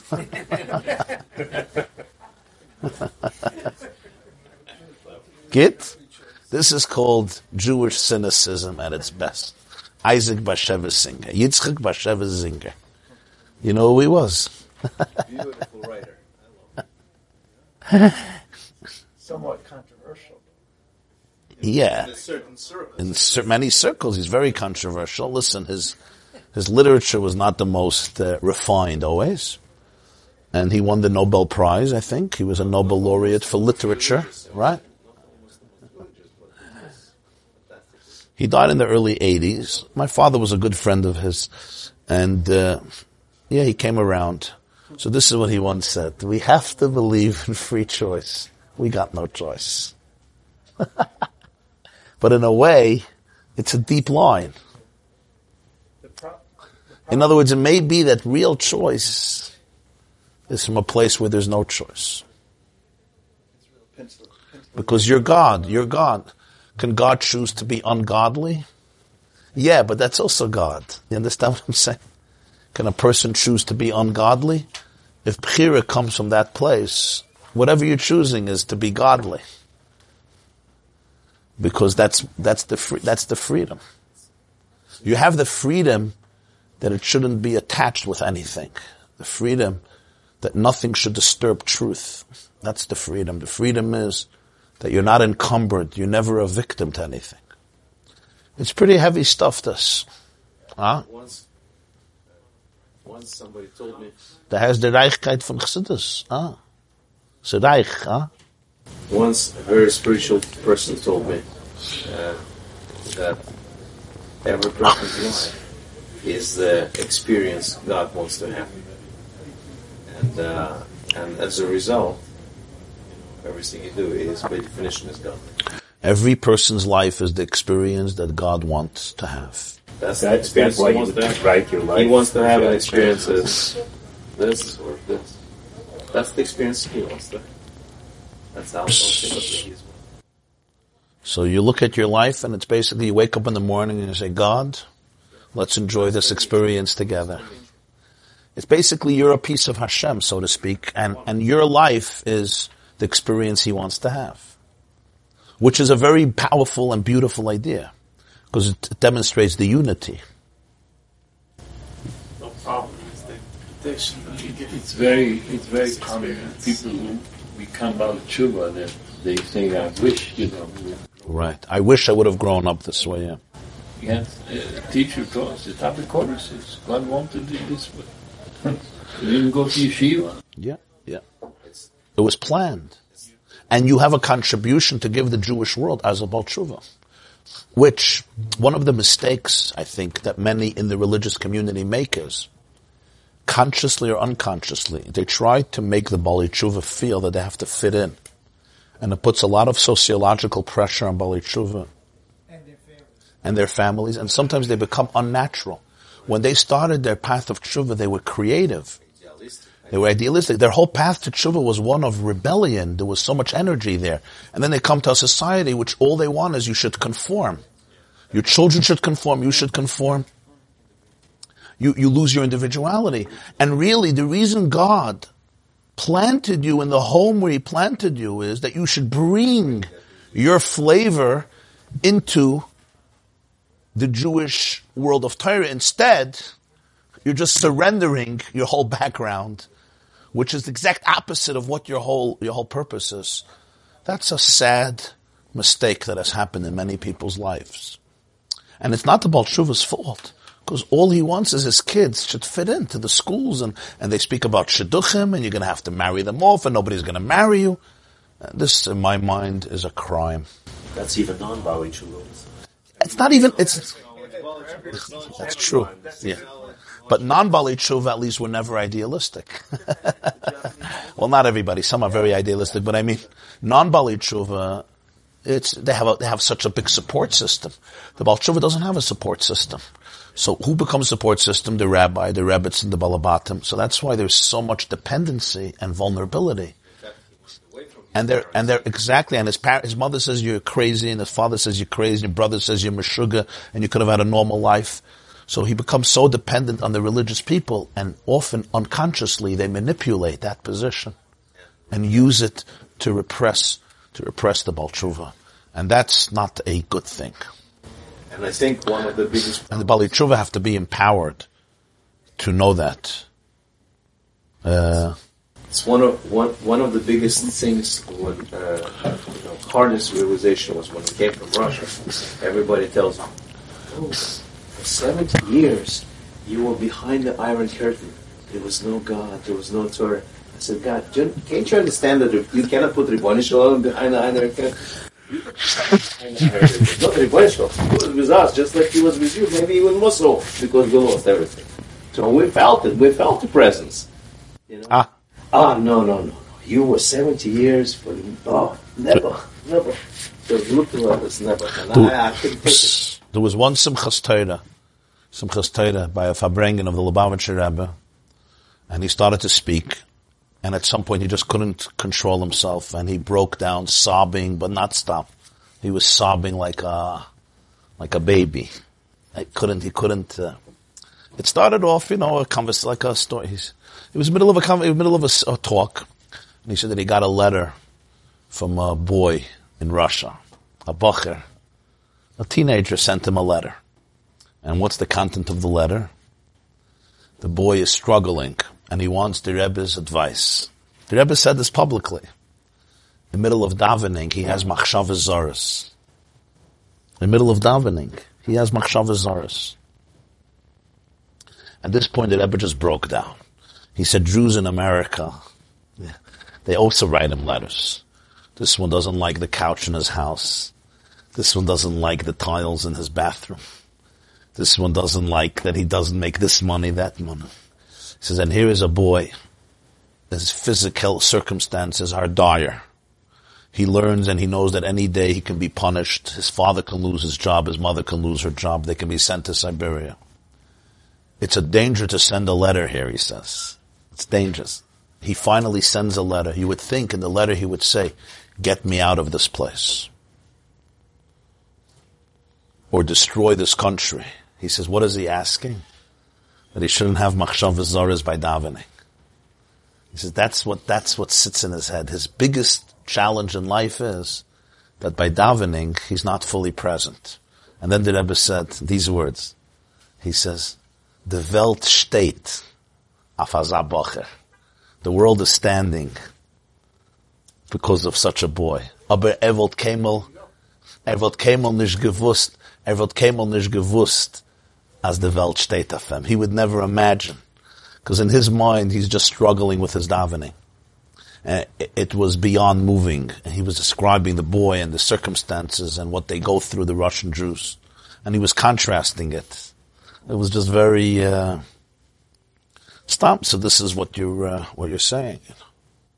So the boy should have asked for an easier life. He should have asked for a ticket, for a visa out of there. That would have been normal. He says, what's licked in him? What's in this etzem hanefesh that he can't daven? The Rebbe was so moved by it. He was like, what a Jew is, what a Jew is. That's the most important thing to him, nothing else. He says, he got a letter outside. He got a letter to me. He could have asked for a lot of things. So, moide de kesicha. Okay. I guess we don't have bechira to start learning Gemara. This was the bechira. You don't have a choice. You have to start. Okay. It's a geschmack inyan. It's not, this is deep stuff. Rabbi, I told my wife to tell her the Nagin, I'm a Nagin. Moededik, huh? She felt it. She said she needs to hear that. The menagin has to become the niggin. Totally feel it.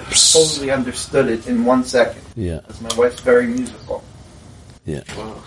It's one of the most powerful ideas. As long as you are a singer singing the song, you will never sing the song. Only when you become the song will you be able to be a channel for the music. Zahav, that's in Yerushalayim Shel Zahav. Ani Kinor. Yeah. Yerushalayim Shel Zahav, Nami Shomer got it from Rabbi Yehuda Halevi. He wrote a poem called Siyain Halois Yish'ali L'Shloim Asirayach. We say it on Tisha B'Av. And there he says, Ani Kinor L'Shirayach. There you go. Rabbi Yehuda Halevi. That's 11th century Spain. I am a harp for your melodies. So that's the Ani became a kinor. There you go. Yeah. So I'm so glad you told me. I am the violin. I am the harp. I am the harp. There's no I playing the music. I am the harp through which Yerushalayim's songs play. That's amazing art. You become an instrument for his experience of... Yeah, you become an instrument. Yeah, God is basically playing the music through you. That's the essence. This is the essence of Avodas Hashem, according to from the perspective of the Baal Shem Tov, where the I becomes a kiner l'shirayach. Here we have one of the great singers in the Jewish world. So next time you get up to sing, he sings sometimes every night. You get up to sing. It's not easy, but as long as you're experiencing yourself, it's probably compromising the power of it. I know in my work, it's a given. It's not even a question. If I'm aware that I'm speaking, it's a much more limited form of communication. I don't always have the choice because I'm aware that I'm speaking. I get up, I planned it, I thought about it, I have notes or my notes in my mind. Of course I'm aware that I'm speaking. But as long as I'm aware, it's nice, it's great, it's wonderful, People will like it, but it's filtered and it's limited. Sports, they call it being in the zone. Right? Being in the zone. Like, Being in the zone, yeah. Pearl hit 15 3-pointers in a row. It's just, and he didn't even know how it happened, when it happened. He may barely have a recollection of it, because actually it's kenagin hamenagin. You're in the zone, and you're not there anymore. Your eye becomes one with the music, or with the words, or with the energy. And then God works through you. That's what real art is. Vatihil of Yad Hashem. It's an unbelievable insight of the Maggid. It was so powerful that Shlomo Maimon, who hated Chassidim and religious Jews b'chlal, and he was a skeptic, real cold, heretical philosopher, says that he has to admit that this is a life-changing insight. He himself conceded it. He brings another insight from the Maggid that also, he says, is unbelievable. Very interesting. And he says he heard this from Talmidim who heard it from the Maggid. So it's like real direct evidence. And it's not in our writings. It's like the tradition came through Zdoim, Matzasi David Avdi. It's like Shikha. It didn't come through the regular channels of Chassidus. It says in Pirkei Avos, Yehi chvoid chavercha chavev alecha keshalach. The kavod of your friend should be as precious as your own. So the Maggid said, Pirkei Avos doesn't believe that you should care about your own kavod. It says, Kina, Taiva, kavod, take you away from the world. And here he's saying, no, your kavod is precious, and your friend's kavod should be as precious as yours. So he says, we mistranslate the Mishnah. Yehi chvoid chavercha. Chavev alecha keshalach means the kavod that other people give you should be as valuable as the kavod you give yourself. Imagine doing a standing ovation for yourself. How valuable will that be? Imagine I finish a lecture, I go home, nobody applauded, so I go like this for 10 minutes. It's a joke, right? In front of a mirror. In front of a mirror. It's nothing. It's going to make me, it's meaningless. So the Maggid says the kavod that other people give you should be as meaningful or as meaningless as that kavod. Because it is. Because it is. Not bad, huh? Some good stuff. In other words, when you're in this zone, the kavod that people give you is l'mayla v'l'mayret. Of course, it's nice. It's nice that people give kavod. It's certainly, but it means you're not in the zone. You're in the ego place. Yeah, in the ego place. You give me a compliment, I'm good. You're not, I'm upset. When you're in a real place, when you're the niggin, you don't need a compliment. Of course, compliments are nice. We all know that. They're much nicer than it's more pleasant than criticism. But it's not the real thing. Compliment doesn't make you, it doesn't make it valid. You know what I mean? But sometimes the worst part is that everybody understands that. Sometimes he's a compliment because otherwise. That's fine. Listen, you're eating at somebody's house. You thank the hostess for a delicious meal. I think that's very appropriate. It's also saying thank you. Feedback, I think it's different than feedback. I am obligated to give feedback. But the person who presented, if he needs that feedback in terms of compliments, he's in a different place. There's also feedback which is educational and feedback just to validate and caress me. If you give me feedback about a shiur, how effective it was, how transformative it was, or what it was missing, that's educational. That's feedback that I could learn from next time. In that sense, compliments are important, or criticism is important. We're not talking about that. You understand what I'm saying? We're talking about the kavod I get just to feel good about myself, not to get feedback. So he says that should be as precious as your own kavod. That's what it is, basically. The pleasure of being in the zone is much deeper, and the ultimate pleasure is when you don't feel it. The feeling of the pleasure is already a detachment. You understand? The real pleasure you don't feel. There's an expression the Baal HaTanya has, Tainug atzmi habilti murgish. The ultimate pleasure you will never feel. If you feel it, it's not that. That's what he says. Tainug atzmi habilti murgish. The deepest pleasure you will not feel. Habilti murgash. Regesh. That's his expression is. Tainug atzmi habilti murgesh. It's deeper, it's in the essence. So you're not going to consciously feel it. Because the I is not pleasure is processing. Right? That means there's an I processing the experience. When I'm one with the experience, kinagin hamenagin, there's no experience. But there's pleasure, but it's a different type of pleasure. It's like oneness. It's deep stuff. This is deep stuff. These people went to deep places. And they brought it all back. This wasn't LSD trips. They brought it all back. Okay, I think enough for one day, no? Huh? Back to Bechira. If you sit here, you're gonna get stuck here. So. Too late. You're already stuck. And it's okay to do tshuva.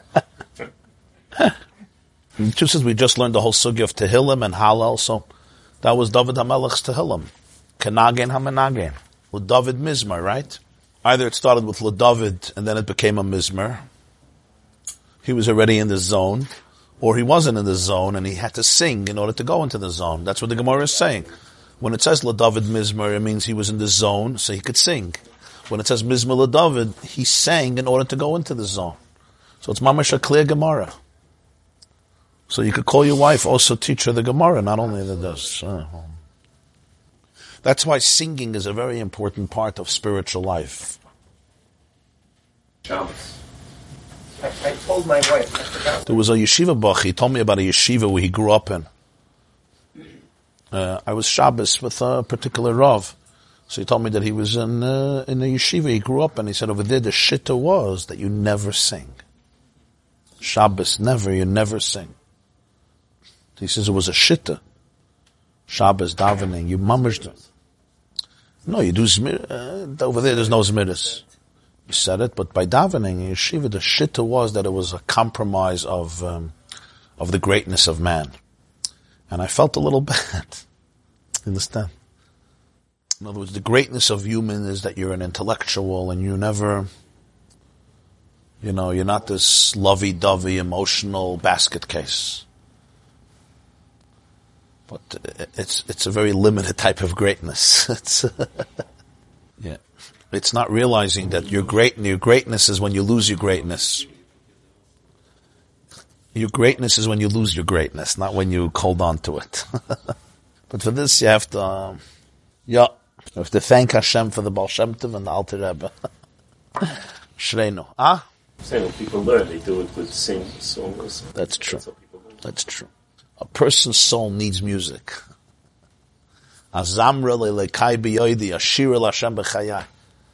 The Alter Rebbe once said, the words are the pen of the mind, and music is the pen of the soul. There's a part of the neshama that needs music. It comes out through music. The Alter Rebbe said, the Mishnah says in Shabbos, Kol bali hasher, yoitzin b'sher, v'nimshachin b'sher.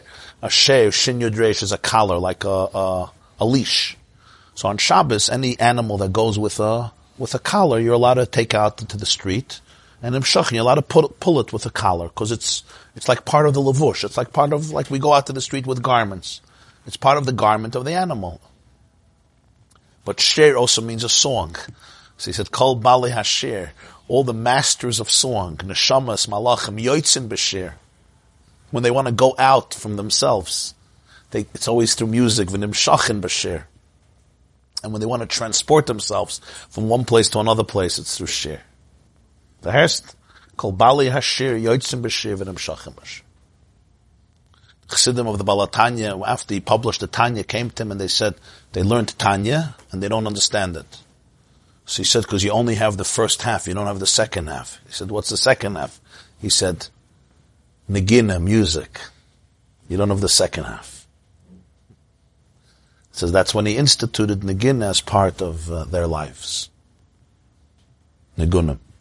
Says you only have the first half, you don't have the second half. So a Nigin is really, it's like a part of the puzzle. Okay. Can we take a 1 minute break? Take it right in. It's a Zel Bezach. It's a Zel Bezach. It's not separate. It's a Tzaddik once Simchas Torah drank a lot of wine, yeah? And he went like this. He went like this, and it was, he learned Choshen Mishpat. Just go like this.